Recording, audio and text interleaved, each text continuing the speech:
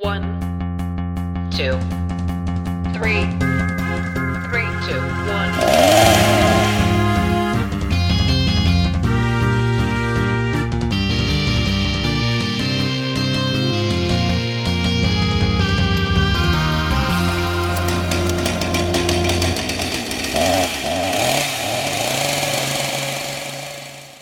Welcome to Chainsaw Matinee. Everybody take your seats. We have such sights to show you.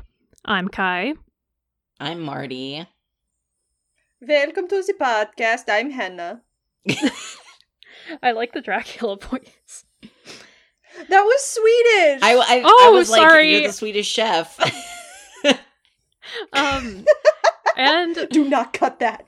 And we have a guest today. Hello, I'm Florence Pugh. Thank you for watching my Oh movie. my god. Holy I'm shit, such a Florence fan. Pugh. It's such a big Oh my pull. god. I love your amazing. podcast. That's Oh Thank so you. I'm crazy. so flattered. I podcast. loved you That in makes Little me feel so warm Women. inside. Thank you. How is it working Yeah. with Harry Styles? I Yeah, have please to spill ask. all the tea. I don't even know who that is. Good for he's- honestly, good for you. Miss Flo, Yeah. you are He an doesn't know what icon. You he are the doesn't moment. know what a movie is. You shouldn't know who he is. Yeah, did I work with him? Was he in one of my movies? Was he an extra? He was in Don't Worry, Darling. I was coked out the whole time. I'm sorry. You know what? You know what? That's fine. I would be coked out during that whole movie too. I mean, Nick Kroll's there. He's probably sharing it around. Yeah. Did Chris Pine get spit on? Chris Pine did get spit on. Oh, during the movie. Oh, I just thought you meant like backstage. Like, yeah, we would all spit on Chris Pine. Yeah. He's into it. I'm learning so much today. Mhm. This is amazing. He's into it. He loves it. You know what? Oh! You know what? I'm not gonna yuck anyone's yums. This is maybe the weirdest intro I've ever done to a podcast. Hello, I'm Andy. Hi, Andy. Hi, Where did welcome Florence Pugh back. go? Thanks for bringing Oh, Florence she Pugh just for went that off cameo. mic. Yeah. Okay. Okay. Bye, She's hanging out Florence. with my husband now. Yeah. Cool. Love that. Yeah, tell her to DM me. I will, absolutely. Awesome. So, welcome back. It's been a while since you've been on our show. Some Yeah. things How have long ago was the changed. Witch? It was like Love it. 2-3 years ago, maybe. It was That like sounds 2019, What is time? early 2020. Time is an Yeah. illusion. Yeah, that was a long time ago. A lot happened in that time span. Boy, What howdy. happened? Did something happen? Andy got something married. That's what Yeah. Yeah, I happened. got married. Oh. Marriage is cool. Marriage That's is a cool congratulations. sometimes. I'm gonna say it's cool for you. Gay Just, marriage is um, cool. Gay marriage is, Gay is marriage very the cool. only legal Yeah. marriage. That's what I'm fighting for. That's what I'm voting for in this upcoming election. Hell yeah. Too real. Yeah. Would you like to tell the audience which movie we were talking about today? Yeah, we're talking about Midsommar because I can't come on a horror podcast without picking like a weirdly religious movie. Hey, I appreciate And you know what? it. That's fine. Yeah. We all have our niches, and yours is weird religious stuff. Yeah. Absolutely. Yeah. Although this so- one isn't specifically Christian religious trauma. I would argue that it is. Yeah. Oh. Interesting. Yeah, I don't think Jack Rayner's character name is a mistake. Christian. Hey, that's Yeah. true. Christian. Hey. Mm. See, I wouldn't have Yeah. even really thought about that going into this movie. Although, now that I'm thinking about it, yeah, quite a bit. I see it. Yeah. I see it well, now. because part of the fact too is that the cult, the fact that their religion is never named, and they never really talk about any specific gods or goddesses they worship. I do think that leaves it pretty open to And when we get into it, I can fully admit that I'm bringing my own experiences and biases to the table when I'm interacting with, any movie, but specifically something that like has religious themes, I'm going to be bringing my own baggage to it. Whereas But- the rest of us are completely neutral. Yeah, everyone's so neutral on the topic of religion. Mhm. But yeah, I think this is a horror movie about someone finding faith, and I think specifically how this movie treats the other characters in Danny's life is very metaphorical for someone joining a form of evangelical Pentecostal Christianity, or I mean, I guess you could really apply it to any serious religion, but that's the view that I see it through. So Yeah, well, I can't Yeah. wait. I can't wait to get into that. There's Yeah. a lot of layers to this movie, so this is one of my favorite movies. Actually, I've watched it like way too many times. So I was really excited that we are finally getting the chance to talk about it. So let us break down the plot. This is gonna be a heavy one. It's a It is a very heavy very- movie. Yeah. And it's also fucking long as hell. So, it's so long. It's And so then the- goddamn long. Yeah, and the fact that there's But you don't still a feel it. director's cut, I'm like, oh, Ari Yeah. Aster. But hey, that's okay. It all works.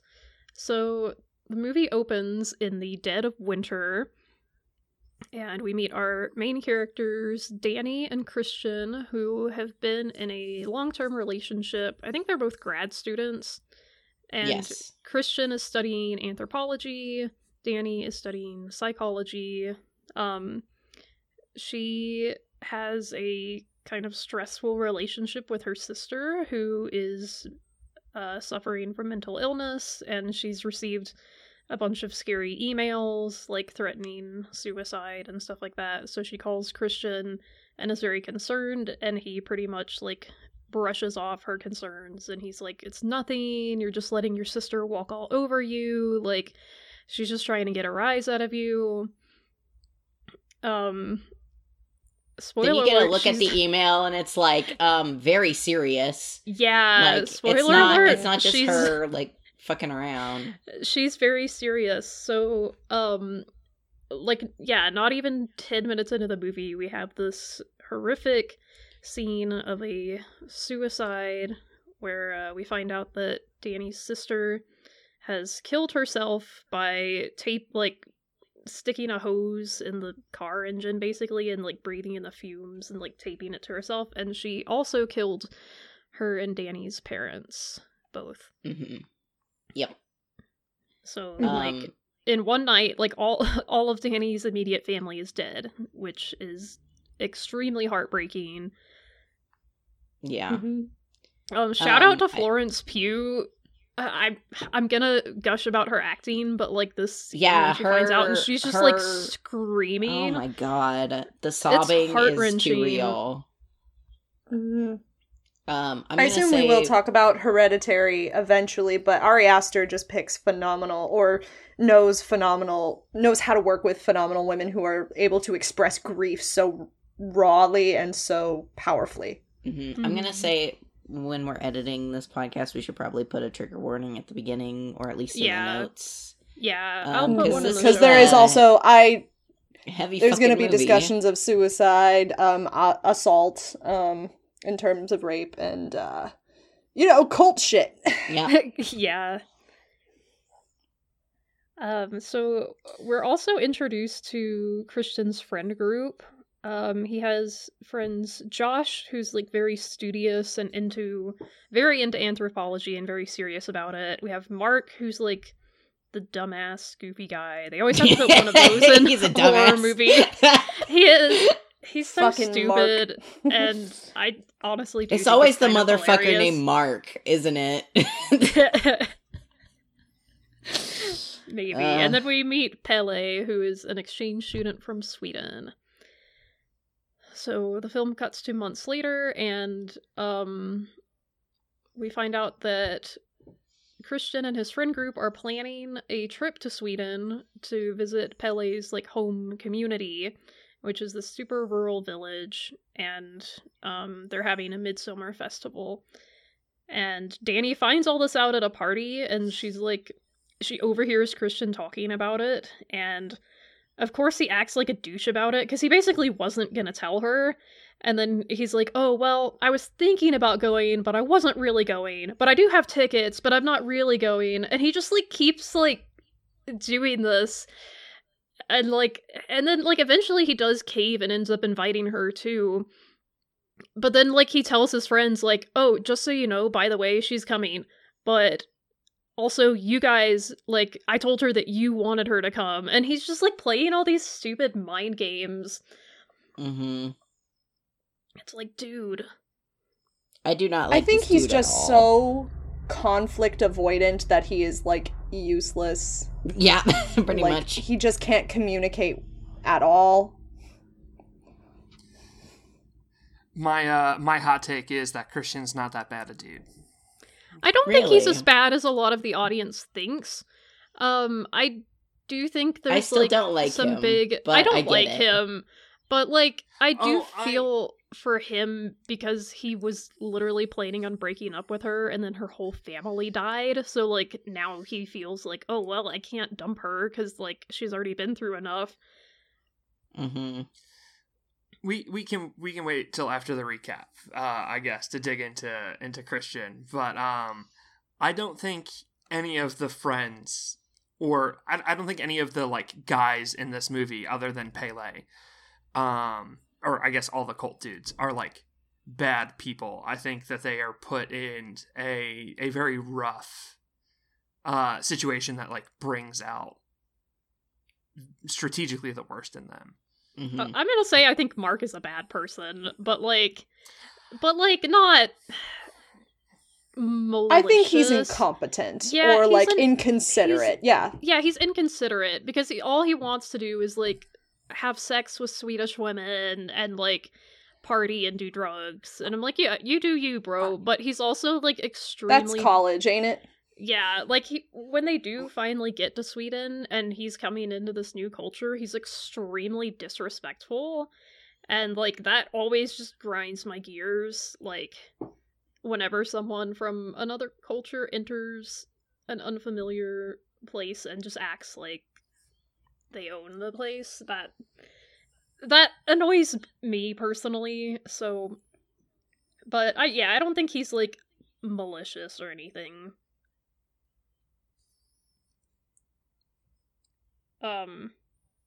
So also you guys feel free to hop in on the summary stuff. I'm kind of just Well, I rolling guess with it. the summary. Mid-summary. I say we kick it at a fast pace, because I feel like if you're listening to this, you've seen it. So like, Yeah. And it's a modern classic, very much gonna be in the canon forever. Yeah. Pele kind of takes them on this road trip up to this religious site. And they take some hallucinogenics on the way, and they're having a good time.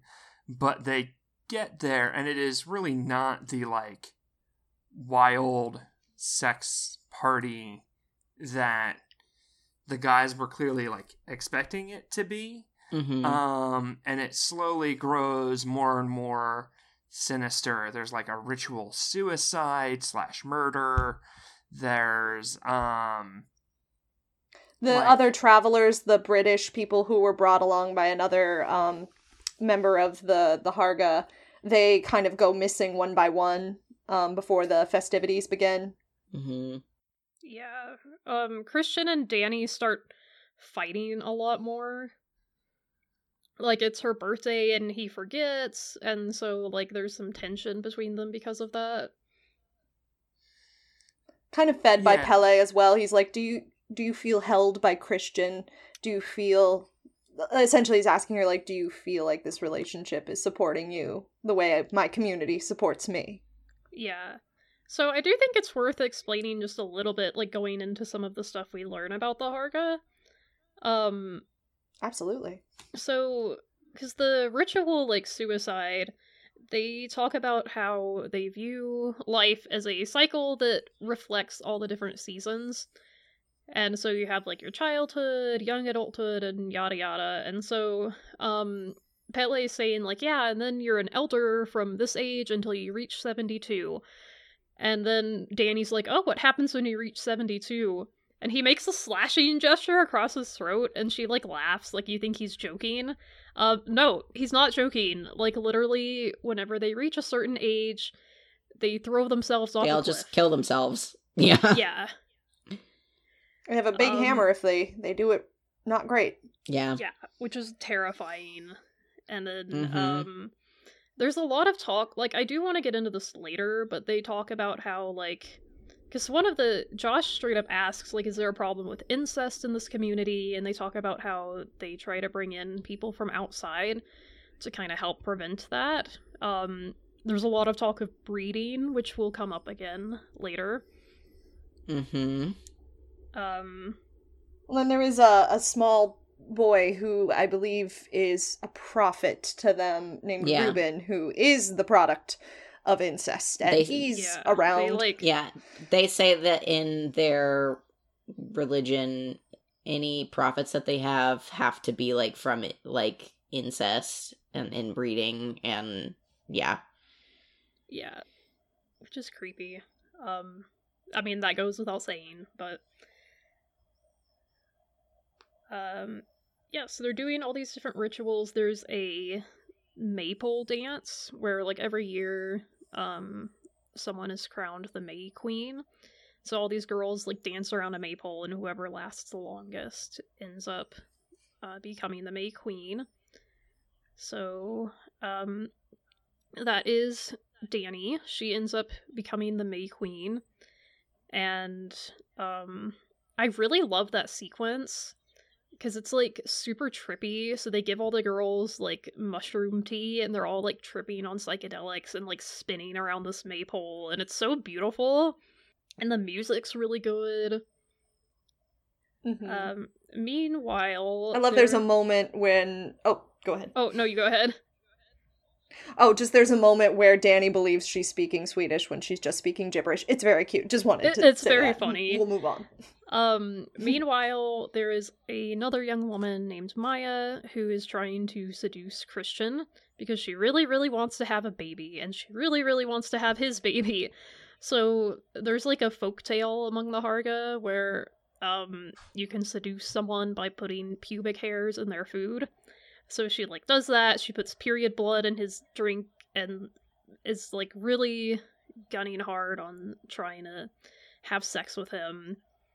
And so the village elders, like, do approach him about this, and they're like, hey, just so you know, she's really interested in you, and, like, we would love it if you could get her pregnant.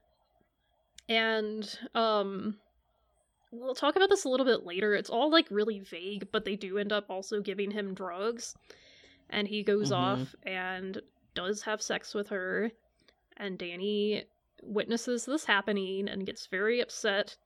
And as she's, like, screaming and crying, all the women of the village, like, gather around her and scream and cry with her. Because one of the things that they do as a culture is anytime someone is in pain, all of them will, like, echo that pain and start screaming and, like, flailing around also. So they're very big on, like, everything we experience as a group. And we are a family, and, like, they talk about children are raised by the entire group. And so after this we have basically there's a sacrifice at the end because we kind of know where this is going. Like, members of the group have gone missing and turned up dead. So Christian ends up, like, drugged and paralyzed, and since Danny got crowned as the May Queen, she gets to choose who the final sacrifice will be, because there's, like, a certain number, and so they've gotten, like, the elders who threw themselves and the other, like, travelers who went missing, but they need one more person, so she gets to choose. It can either be Christian or it can be a random person from the Harga village. And she chooses Christian, So he is sewn up inside of a dead bear and put in this little hut, which is lit on fire. And he burns to death in a bear costume. It's beautiful. Sure. And they all scream in pain. Yeah. And then I believe, I can't remember the line in the script, but Danny smiles with a smile that is only shared by the perfectly happy and the perfectly mad, or something like that. I'll look it up to see what specifically it says, like but that. we can keep going. So, that's a very brief recap. There's a lot that happens in this movie. It's a 3-hour movie. Yeah, I do recommend you watch it if you haven't seen it, because it is very good. So, what are all of our thoughts on Midsommar? It's a really good movie. It is a really good movie. I think at first when I saw it, because I did see it in the theater, I at first didn't really love it because it had been girl bossified, so to speak. Like, what I heard about this is like, oh, women are gonna walk into this and feel so empowered. It's gonna be like, and I was like expecting like Ready or Not or something like Halloween 2018 or something else, Jennifer's Body-ish. And when I came out, I was like, that was horrifying on so many different levels. It is not a girl boss movie. It is not a good for her movie at all. It is not a breakup movie either. I heard people say it's a girl boss movie or a breakup movie, and it is not either of those things. Yeah, so with time and rewatching it without that culture surrounding it, I really found an appreciation for how truly disturbing and horrifying this movie is. And I think the movie itself is aware of this. Like, it is not condoning any of the Harga's actions or Danny's actions, but it is also not inherently judging it or putting it in this, like, context, not allowing them to make these very human choices. It just simply is. And I think that's some really good writing. And I think it was very controversial when it came out and is still kind of controversial for good reason. So I think it's a fantastic film. And please don't girl bossify this movie. Yeah. It's not that. So my hot take about the guys in this movie not being as terrible as I think most viewers see them ties into my read of the movie about how this is about someone coming to religion. And again, my perspective is someone who came from mainstream evangelical American Christianity. So that's the lens that I'm kind of forced to view this through. But like a very sinister thing that evangelicals do, and you know, to some degree other religions as well, is prey on very vulnerable people in times of tragedy to get more converts. That's a very common conversion tactic of like, oh, you just experienced some sort of like huge loss or a breakup or you lost your job, like come to church this Sunday, come to church, come to my Bible study Wednesday night, come to youth group, whatever it is. And then as the person gets more and more hooked on this new community, they are encouraged to start cutting out relationships from their previous life. And if you go in order of the friends who get murderfied, like Mark is Danny's party friend, and Mark is the first to go. And that is very common for new converts to religion. The next is Josh, and he's the intellectual. And like, he's going to be the one asking questions that religion doesn't have an answer for. And they're going to be encouraged like, oh, he's so secular, he's so worldly, you can't be listening to him, he's pulling you away, you shouldn't hang out with him anymore. And then the last is going to be the hardest one to give up, and that's your current significant other. But if he's not coming around, if he's not taking religion as seriously as you are, you're unequally yoked. You got to get rid of him.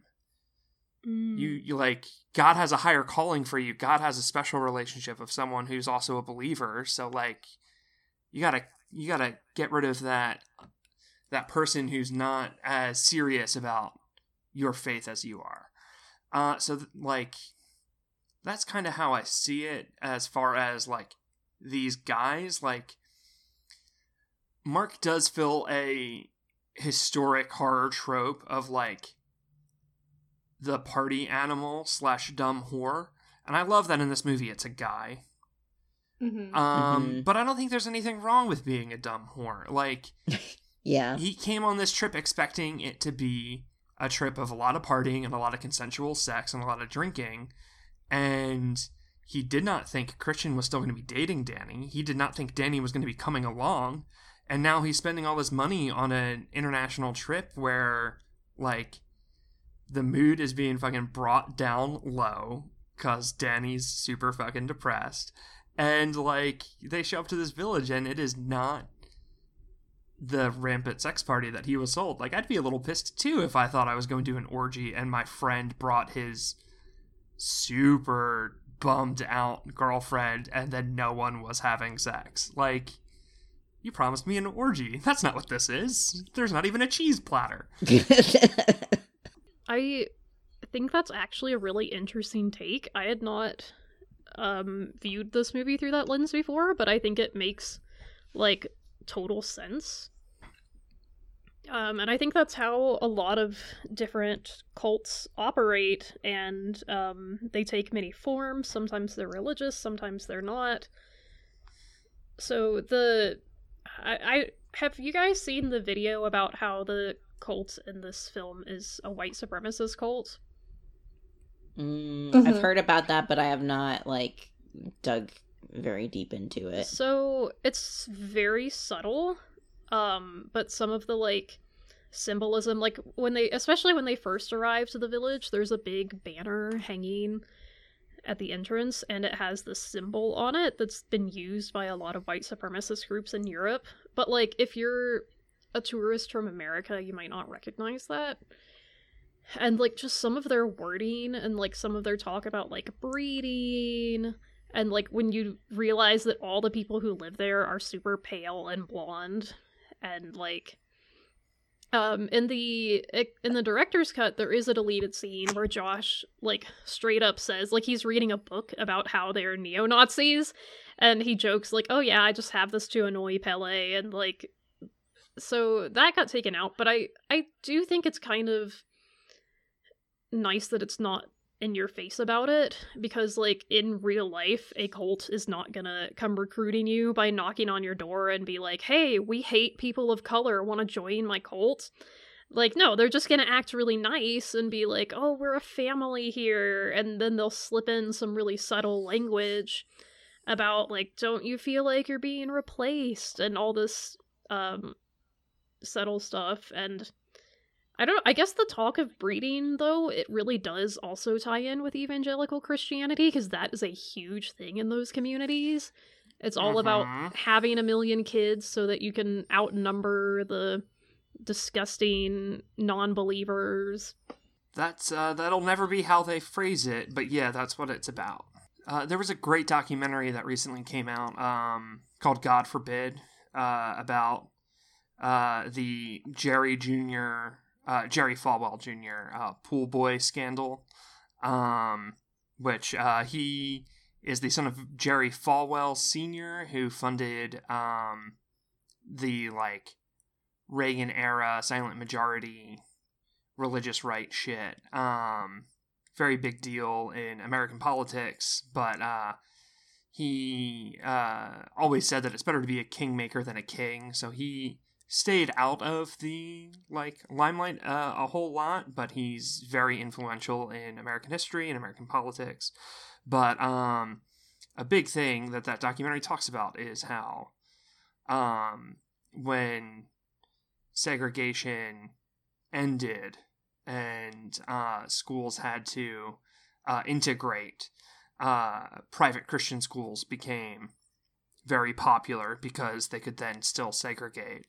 And then as that became harder and harder to do and eventually became illegal, their next big thing was gay rights and abortion. They moved on to that. So, fascinating documentary, really good stuff. And the pool boy shit is horrific, but also a little bit funny because I went to that school. So. Oh my god. Oh god. Well, and another thing that I always say Oh, just with when people were saying like, oh, the cult is helping her. They're letting her have this catharsis. But they've also like manipulated this entire scenario. Like they were grooming Christian to be with this girl, so they are the ones who kind of caused this final breaking point for Christian and her. And I think, unless anyone else wants to go into something here that's related to the topic, I do want to talk about the fact that they do sexually assault Christian. Yeah, tied to that, my point with all of the guys is that once they have been there for like 24 hours, I don't think any of their actions are truly their full responsibility. It is very clear that they are being drugged and manipulated the whole time. So like, I don't think any of them are truly acting at their full capacity in a way that like morally we can hold them to account. It's almost like in Cabin in the Woods when like the vents open up and the drugs come through, you know, they're all like, we should stick together, and then the gas comes in and they're like, we should split up. You know, like it's like that shit. Like they are like very clearly being hardcore manipulated by everyone here. Yeah. I mean, like, and any time someone is given drugs against their will, like, yeah, that if you're inebriated while you're having sex, then that to me counts as assault. So yeah. Well, and to me, consent means that you have the ability to say no in a safe environment or an environment you chose at any time. And as soon as we see Christian's behavior after he has taken the drug, where he's like, where am I? What's going on? He clearly does not know really what he's doing or where he is. To me, that has taken away his ability to consent or to say no at any given point. So everything that happens after that, to me, is an assault and a grooming. To the point where the woman is physically, like, pushing him into the girl. Yeah, can we talk about that sex scene? Because, like, I do... every time I watch this, I'm like, how is he staying hard through all of this? So, like, they're in this big... It's the drugs. And I'm there's all these... sure. Yeah. There's all these naked women, like, just singing while Maya's, like, laying in the middle of the room and, you know, she, like, spreads her legs and stuff. And they start going at it. And then, like, this older lady, I guess, decides Christian's not going fast enough because she just comes up behind him and starts pushing his butt. And, like, it's not funny in context, but if I describe it out of context, it sounds very funny. It's one of those things that, like, makes you laugh because it's so uncomfortable.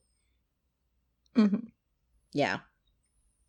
Yeah, I've heard this movie described as, like, a pot of water that just slowly begins to boil, and you're the frog in the pot that's just being boiled alive. And that's kind of what it is with the cult, you know? You start out with the very basic stuff, and then little by little things get a little more off, but as long as it's step by step, then you don't see it coming until, boom, you just set people on fire. And I think, like... To the thing I want to bring up about the assault of Christian is, originally the character was going to be wearing a robe, like, the whole time, and, when he, like, ran out, he was going to grab a robe and cover himself, and the actor Jack Rayner fought to be naked. And, a big thing that he talked about for that decision was that horror movies very frequently show women in these really vulnerable, horrific situations, often naked, and he felt like it was his responsibility as a male actor, being in a horror movie and being in the, like, girlfriend role who gets butchered. He was like, I should be naked here. Like, why would I put a robe on? Like, a man should be, like, this vulnerable piece of ass on the screen, for once. And I just thought that was cool. Like, it's a really horrific scene. It's very upsetting. It is, not sexy. Like, you know, I would say in some of those vulnerable murder situations of, like, classic horror, they kind of sexify and titillate with the horror nudity stuff. Like, this is not that. But I think it's like I thought it was like a really good move of him to fight to have that extra layer of vulnerability in these scenes. I do think it like really does make that scene a lot more terrifying, where he's like just running around and he can't even like find clothes, completely disoriented. I think that's a really good choice, actually. Yeah. And at the very end, when he is completely immobilized, like symbolizing like how he could never get up the courage to tell Danny what was really happening with their relationship. Something also that like regarding the sex scene is the fact that like it's not private, which like, hey, whatever you're into, but this cult makes such a big deal about how everything is shared, and like every good or bad sensation they experience together, and it does kind of feel like a way of preventing people forming like one-on-one connections with each other, which would in turn cause you to escape the cults, possibly, if you start caring about like one individual instead of the group as a whole. So I do think that's just really interesting to note. And something that like it's... Oh, go ahead. I was just gonna say, like, off of that, like, one of the big things that I do miss about being so plugged in with a faith community was this idea of community. Like, when I was at Liberty, I could walk out my dorm room and there were 60 guys on a hall that I knew if I needed to pray with someone or needed to talk with someone or just like wanted to go on a Sheets run. Mm-hmm. There were guys there that would be there for me for anything. Like when my grandfather died and I was at school, my RA, Zach, did my laundry for like a week because my girlfriend broke up with me and my grandpa died in the span of like 6 days. And, like, that was really cool of him. Like, he didn't need to do that, but, like, that was just something that, like, this community did for each other. And then, like, when I graduated and was in seminary and was a pastor and stuff, like, it was the same thing. Like, people would, like, make meals for each other, and we would have potlucks, and we would have movie nights. And, like, you are plugged into a social environment that you can utilize for fun stuff, for difficult stuff. If you need someone to be there for you, you got someone. If someone needs you, you can be there and like help them out, and that like feels good and it's really awesome. The problem is that it also comes with a lot of like sinister baggage and this lack of independence. Like, I technically could not watch R-rated movies while I was at school, and like I technically couldn't drink, and I technically couldn't kiss boys, and like there were a whole lot of things that I wasn't allowed to do in order to like maintain status there. And that sort of community that is super plugged into all of your shit, like, you know everything about everyone all the time. Like there is no privacy, and that's like really scary. Like that's buck wild looking at it from this side of things. And that's how this weird, creepy cult is here. Yeah, like being ostracized, you could say, might be used as a punishment. Like, oh, if you do the wrong thing, then all that support and all that goes away. Like, when she shows up and they're like, oh yeah, there's no private bedrooms, like, there's no walls. Like, all of the young people sleep in these open rooms with, like, beds not connected to each other. And you can hear that baby's crying, yeah. Yeah, there's always this baby crying. And it's just like, oh shit, like, I might have had walls, but, like, everyone was spying on each other. Like, everyone knew everyone's business. Like, if you wanted to have sex with someone, like, everyone would know and you'd get in trouble. And, like, yeah, this lack of privacy is such a, like, core element of the horror of this movie for me. And it is very, very familiar. Yeah. In an uncomfortable way. Yeah. For sure. I will say one part of this movie that I would like to bring to the table that I think is a very hard discussion, but is something that always comes to my brain when I think about this movie, is Reuben the Prophet and his purpose in the movie. Because there is a part of me that worries that his appearance is what he is there for, to add to this feeling of discomfort, because, you know, his face is a little bit differently formed due to the, you know, the product of incest. So I don't know what that adds for me, other than kind of this continuing, and it's something that's still in horror, like it was in Barbarian, where the kind of other different types of bodies is the source of horror. And I don't know if I'm not seeing something that ties him more into the horror of the cult, or maybe he's kind of shoved into this role as prophet where he's not able to communicate in the way that he maybe could have if he had been raised a different way or something. But other than that, I'm just seeing it as this more like, you know, his body is the horror, and that's why we keep cutting back to it. But if there's another reading of him, I would love to see it. Otherwise, I do kind of see it as a continuation of that trope. I don't know.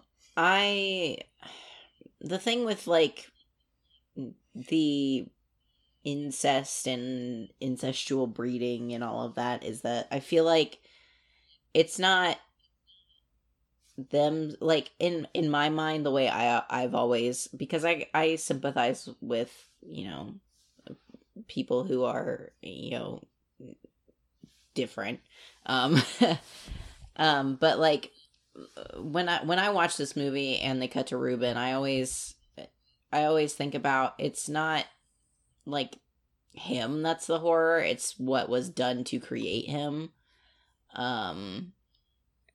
Yeah, you know, for me, it's I think like, it's how he's objectified too. Yeah.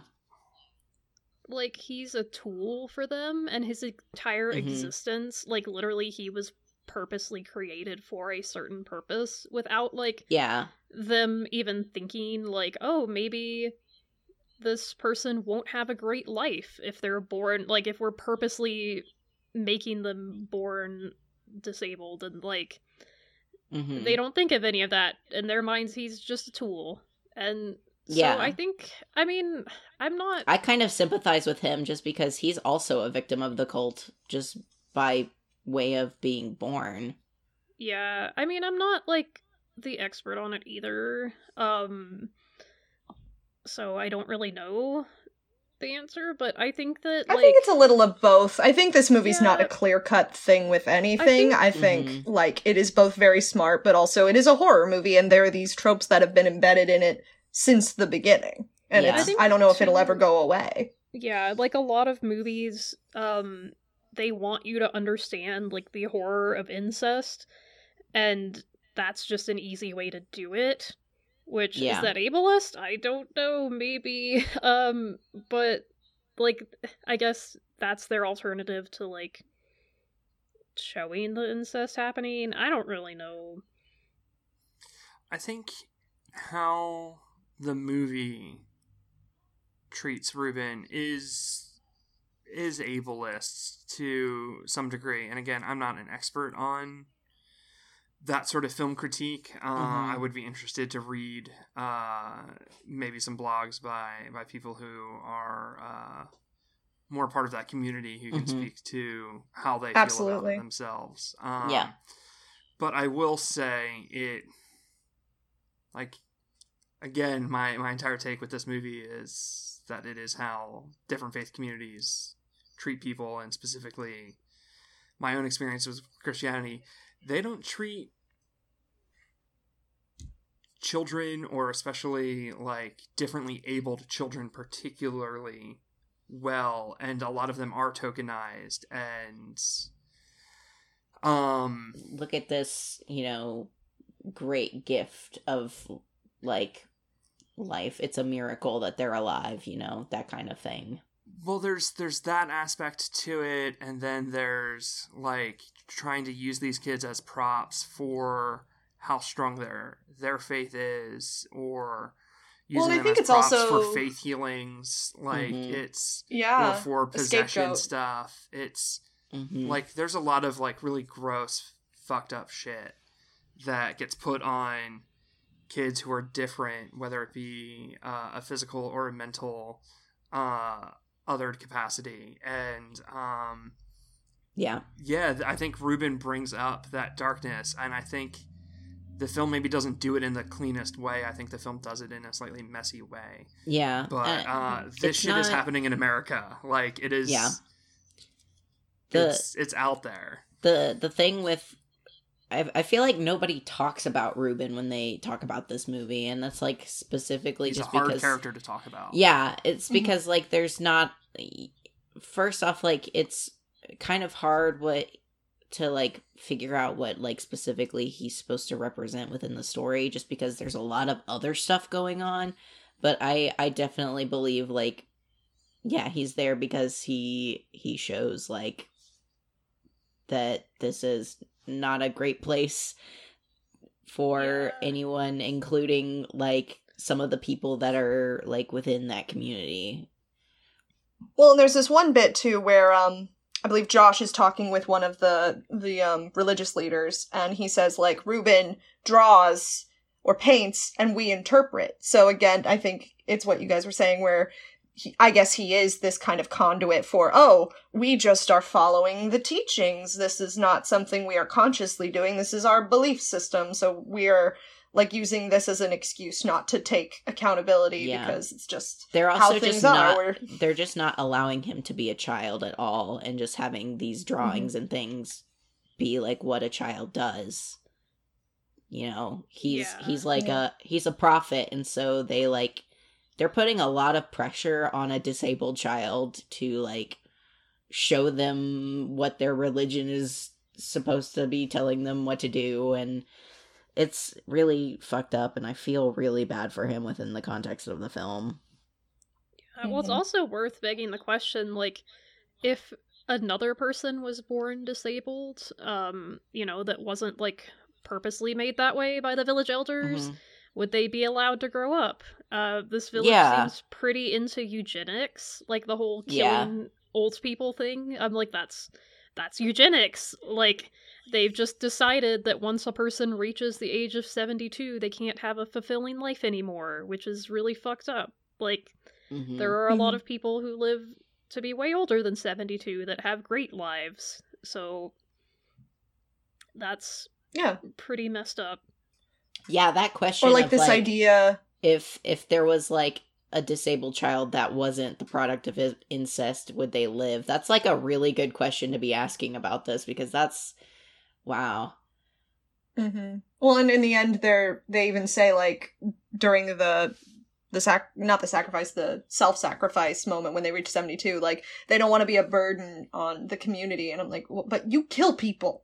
You are literally actively causing harm to people who are quote-unquote in the prime of their life. They're just not within your community. And even if, like, some people do think that these guys who, like, commit, like, quote-unquote horror movie sins, where, like, he takes pictures of the book at night when he is explicitly told not to, he kind of pisses on their sacred tree, like, stuff like that. The British people did nothing. They did everything right. As soon as something fucked up happened, they tried to leave, and they prevented them. They cut him open, put his lungs on the outside of his body, and made sure he kept breathing. Like, that is evil with a capital E. Yeah. Yeah. Real fucked up. Yeah. I do also like that moment at the end. So the cult, like, they, of course, sacrifice the travelers, and they also sacrifice some of their own village. So there are two people who volunteer, and they're, like, sitting in this little temple about to be burned alive, and they're given, like, it's from, like, drink the sap from the yew tree. It will make you feel no pain. But once they start catching fire, they start screaming in pain. So, like, the cult literally lied to their faces. And, like, they only realize that as they're dying. I think faith communities eat their own constantly. So whether it's the, like, abuses of children in the Catholic Church, or whether it is how women and queer people are treated in mainline evangelical Christianity, or, I mean, you can point to any number of religions and how they treat their own and how they chew people up and spit them out. Yeah. And, like, you're right. If you believe heaven is real and hell is real, and you need to avoid hell, or whatever afterlife scenario is, you will do horrific shit to people and justify it that you're trying to either get yourself into heaven or to save them from hell. Yeah. And like, yeah, it's buck wild that these two people from the community volunteer for it, and despite their like clearly extreme loyalty and extreme faith, they're still sold a fucking raw deal. Yeah. With this tree sap shit. Yeah. Yeah. I mean, I think that's the thing, right? Like, it doesn't matter whether or not there is a heaven or a hell, but like, if you are using that as your only or biggest motivation to follow a faith, then I think you need to really re-examine things, because like that's not a good reason to join any group, just because you're like, oh, I don't want to go to hell, so I guess I'll do this. Yep. And people who use like talk of hell to scare people into like joining their religion, I have zero respect for that. Yeah, no. Well, I was gonna say, it also does tie into, again, like how they prey on people who have lost someone. Like, Dani is prey to the cult because she is completely alone. Like, she has lost her family. So they see her as a target. I mean, that kind of goes back to real life. Like, people who have lost relatives can be lured into groups by being told, like, oh, they're in heaven now. And even being told, like, well, this prophet can talk to your loved ones for you, because we can communicate with people in heaven. And I mean, you know, there's all kinds of crazy shit that these cults will tell you to try to get you to trust them. Yep. There's some people that'll even tell you, like, oh, your family members are in hell, you should join us so you don't end up there too. Like, yeah. It's like, they'll do anything to, like, get numbers. They'll fearmonger, they'll be nice to you. It literally doesn't matter to them as long as they've got numbers. They might see what they're doing as kind. They might think, we're honoring these people, Yep. we're putting them in such a position of love, a position of power, of reverence that they would never have had in their normal lives, their normal isolated existence. We're making them a part of something bigger than themselves. And with Dani, when she's all alone and isolated, that idea can be so enticing. Because in the end, I don't think it's the guys they're not antagonizing her, they're just not her support group. She lost all of that. And any port in a storm after a certain point. Before this happened. Yeah. Like, that support from him was gone way before any of this happened, and he's just kind of trying to save face. He's doing his best. I genuinely think he's doing his best, but he's like... He's trapped. He doesn't know what to do. He's 100% trapped with this person who he doesn't love, and he doesn't want to lie to her and say, like, I don't love you anymore. Like, he doesn't want to tell her the truth. Yeah, he doesn't want to tell her the truth, and he also doesn't want to lie, so he's, like, offering the best support he can. But, like, that's fucking awkward. Like, yeah. I do feel for him, and again, he then gets, like, manipulated by this cult into doing, like, fucked up shit, and then he gets assaulted. But, like... I will say, like, there are times in this movie where I'm like, I don't like him, but, like, I definitely agree with everything that you're saying here. Let me clarify, too. I don't like Christian, Josh, or Mark. I just don't think they're evil. I don't think they deserve what they get. I think they are three very average, cis, kind of stupid dudes. They are your stereotypical graduate school bros. Like, they all seem to have come from decent money. They all seem pretty privileged. They are three typical, average, flawed dudes. It is not a girl boss moment that Dani no, it's not. fucking murders the shit out of them and stuff. Yeah. No. Well, and what is it? I found the final line of the script as well. It's a smile breaks onto Dani's face. She has surrendered to a joy known only to the insane. She has lost herself completely, and she is finally free. It is horrible, and it is beautiful. Ooh. Wow. See, that's sad. Like, she's lost herself. Like, that's what I get out of that. And like, Yeah. She's got the community. Yeah. So something that's been fascinating is, like I said, I've watched this movie a lot of times, is rewatching it from different characters' points of view. So, like, Mhm. I do like watching it from Christian's point of view and kind of seeing, like, oh, this is what he sees. Of course, from Danny's point of view, it's heartbreaking because she is so alone. And Yeah. watching it from Pele's point of view is very interesting because you can see, like, from the very beginning how he's manipulating things. Mhm. Like, He is a he's fascinating villain. yeah, Yeah. he like Mhm. slides up as soon as it's Danny's birthday and he like gives her this handmade drawing of her that he did. He does this knowing that Christian is gonna forget, and he's like, "Oh, I'm Mhm. sorry, I didn't know because I wouldn't have done anything for you if I had known Christian forgot. I didn't mean to draw attention to it." He totally meant to draw attention to it, and like Yeah. even at the beginning when they're telling a joke, like I think the guys are at a restaurant and there's a waitress like flirting with Christian, and Mark goes, "See, you could be getting her pregnant right now." And Pele just goes, "And don't forget about all the Swedish women you'll impregnate this summer." I'm like, "Oh, he's literally being like 100% serious. He's not joking." Like, that's Yeah. creepy as hell. Yeah. Just little moments like that. My thing with Christian, the reason I specifically don't like him is the scene in which Danny goes to like give him some flowers that she picked, and he like totally blows up in her face, like saying that she's like manipulating him and like all this other stuff. It's like, you are being manipulated. It's just not coming from the source that you think it is. Like, that part specifically, like, it gets me so mad. It's like, you're almost there, but also she didn't deserve that. That's from the director's cut, and I do think it's yeah. like, so all the stuff in the director's cut, I do think is good that it got removed. Like, I think the Yeah. original, like the theatrical cut is a lot better. Like the director's Yeah. cut has scenes that take place at night, which is like, I don't like. I think it's better to like have all of the Sweden scenes take place during the day. I think that like makes it even creepier because it's super bright Mhm. outside, and like you can never tell Yeah. what time it is because, you know, up there it's like most of the day is Yeah. daylight in the summer, except for There like are a just, few like- hours of darkness at night.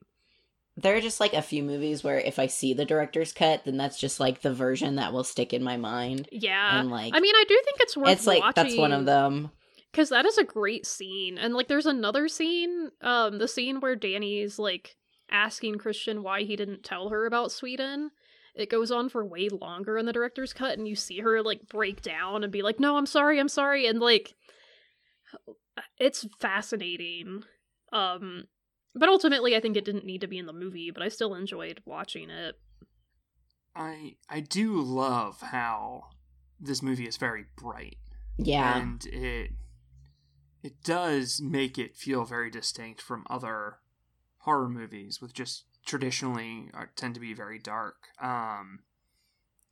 It's really, really cool choices were made when making this, for sure. Mm-hmm. Yeah. I also really like that they did all of this movie for the most part in broad daylight.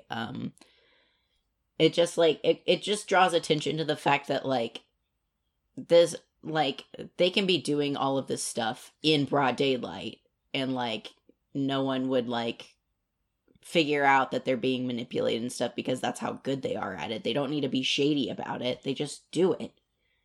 Yeah. Well, and I on a think psychological level, you assume the day means safe. Yeah, in this movie, they that say, too. no, day means nothing. In fact, day is worse. You're gonna Yeah. get killed during the day. Yeah.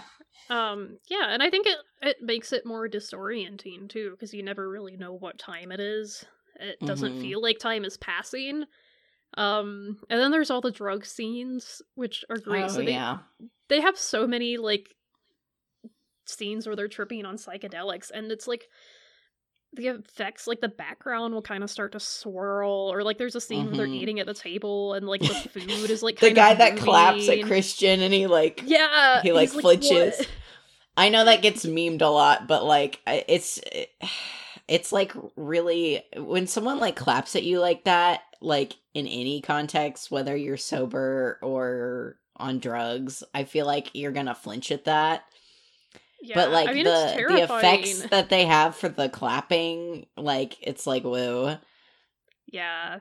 If I ever do try psychedelics, I would actually love to watch this movie. Oh my god. Oh god, I think I would go get so anxious my head would explode. Yeah, that's no, a yeah. rough, that's a rough high watch. No, there is a meme. It's like the Galaxy Brain meme, where it's like going through the layers about this movie. It's like layer 1, Midsommar is a scary movie. Layer 2, Midsommar is a girl boss movie. Layer 3, Midsommar is a movie about a white supremacist cult. And then layer 4 is Midsommar is a stoner comedy, Yeah. which I do think Oh, is really Jesus. funny. But yeah, I don't know. I don't know if I'll ever do psychedelics. So, but anyway, if I do, I would kind of like to watch this movie like that and see like what else jumps out about it. Costuming in this movie is really fucking good. It really Yes, is. Hell it yeah. is. A lot of like really beautiful hand stitching. Yeah. I have watched this movie with some very talented cosplayers, and like the entire time they were just freaking out about Yeah. how certain and, things were sewn. And I love the Mayflower embroidered. Queen dress, Yeah, of her- course. like, and then the big dress at the end that's made of flowers, and like she has a Mhm. huge flower crown. It looks. It reminds so me of the cool. mayor in the Yellow Submarine movie. I've never seen that movie. Apparently but I that thing kind of- was like 40 pounds. Yeah, I Yeah, also I really believe like. it. I do like the bear costume that they put Christian into. I think that's Yeah. kind of cool. It looks kind also, of like warm, actually. the fact that like the bear's just sitting in a cage when they first get to the village, and they're like, "What's the bear for?" And Pele's just like, "It's a bear." I don't know why that scene always kind of cracks me up. They're gonna put you in it later. It's a surprise tool that will help us later. So, do we have any last thoughts? I know we just kind of scratched the surface, but I will say, when I first saw this movie, I didn't like it.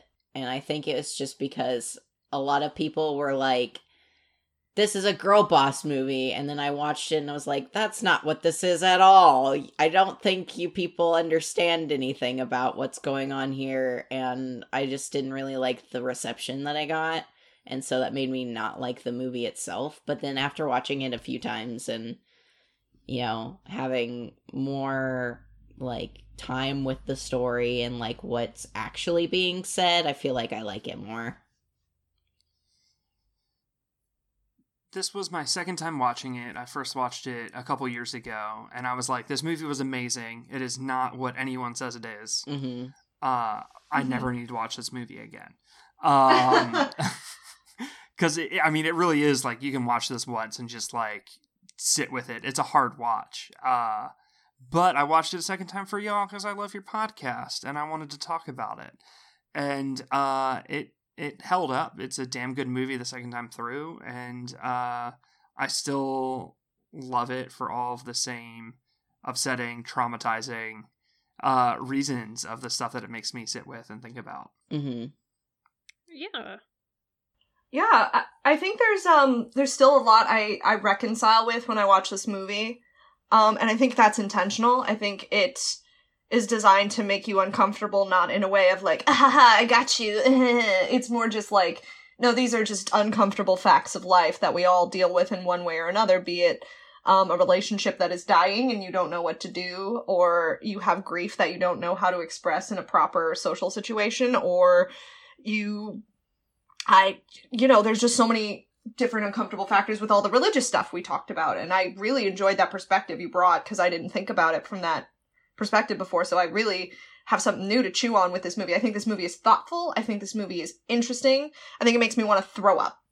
I feel that. Yeah, that's definitely fair. Last thing I want to say is it is a very intentional movie. Every Mhm. choice is very, very intentional. And Yes. I think that's another reason why it's so uncomfortable is There- because every choice is designed to make you feel squigged out. Mm-hmm. I mean, there's even like choices for like things that are going on in the background. Like there are there are images in the trees and like all kinds of other stuff that are just there I heard for all like the food is rotted. Yeah. Mm. And you never see any of the Swedish people eat. They just put their forks up to their mouth, but like there's no food on them. I don't know how true that is, but I was reading trivia about it, and I was like, this is fucking wild. Yeah, there's a lot of weird stuff happening in this movie, just like under the surface. I mean, I did hear that the food started to rot during filming, because like yeah, it was so hot outside. Yeah, it was really hot, and like they just kept going with takes and like doing it over and over again. Wow. Oh my god. Yeah, Kai, how about you? Yeah, like I said, I really like this movie. I just think that it's fascinating, which is why I've watched it so many times. I think that there's always more layers that I've found, like, each time I've revisited it. And it's grown on me a lot. I think, like, the first time I watched it, I was a little turned off, because I thought it was, like, intended to be a girl boss movie. But then the more I thought about it, and the more I watched it, and, like, heard other people talk about it, I kind of started to see, like, more and more different interpretations. And I think it's, a movie that really speaks to, like, your personal trauma. We've talked about the religious trauma angle of it, but I would be interested to hear, like, someone who focuses more on the relationship side of it, I guess. Like, to hear from someone who's like, oh yeah, I related to that so hard. I've been in a relationship like that. Because I really haven't, so I'd be curious to hear about that. But yeah, overall, I think it's a great movie. Mm-hmm. It's real good. Yeah, it's real good. Thank you so much for joining us, Andy. Where can you be found? My Twitter, for as long as that's around, is at a One Hat Town. I just moved back to Tumblr with the same @ so feel free to give me a follow over there. The main thing I want to plug is my horror podcast, Good Neighbors. It's an actual play podcast using Monster of the Week. We just started our second campaign, so if you want to jump on fresh, by the time this comes out, we'll only have 1 or 2 episodes out at this point. Or you can go back to campaign 1, which is only like 64 episodes. And it's really good. We won some awards. It's very queer. It's got themes of overcoming trauma and found family and like community aid and like looking out for your community. So I'm real proud of it, and I think your listeners would probably get a kick out of it if they want some fun, queer, authentically queer horror shit. Hell yeah. Yeah. I'm also going to give a shout out to Ending Pending, which is one of the other podcasts, because I recently listened to all the episodes about Over the Garden Wall, and those episodes were so good. Thank you so much. Yeah, it was so fun getting to talk about that show. It's a delightful show. Damn right it is. Hell yeah. Yeah, so, for those of you listening, you can keep up with us on Twitter at Chainsaw Matinee. We are working on some other social media, but stay tuned. It's a work in progress. And you can also find us on Patreon. If you would like to support us financially, we would very much appreciate it. Contributions help go towards our hosting fees and keeping our equipment up to date and things like that. Thank you to everyone for tuning in. Thank you again to Andy for joining us. And everyone stay safe out there. It sounds, it's too simple to just say don't join a cult, but but don't join cults. Just be careful. There's a lot of people out there who like to prey on vulnerable people. Question every word that is being said to you at all times, even from us. If someone tells you they got shit figured out, they do not selling you something. Yeah, don't buy that. And as always, may your nightmares be plentiful. And your daydreams.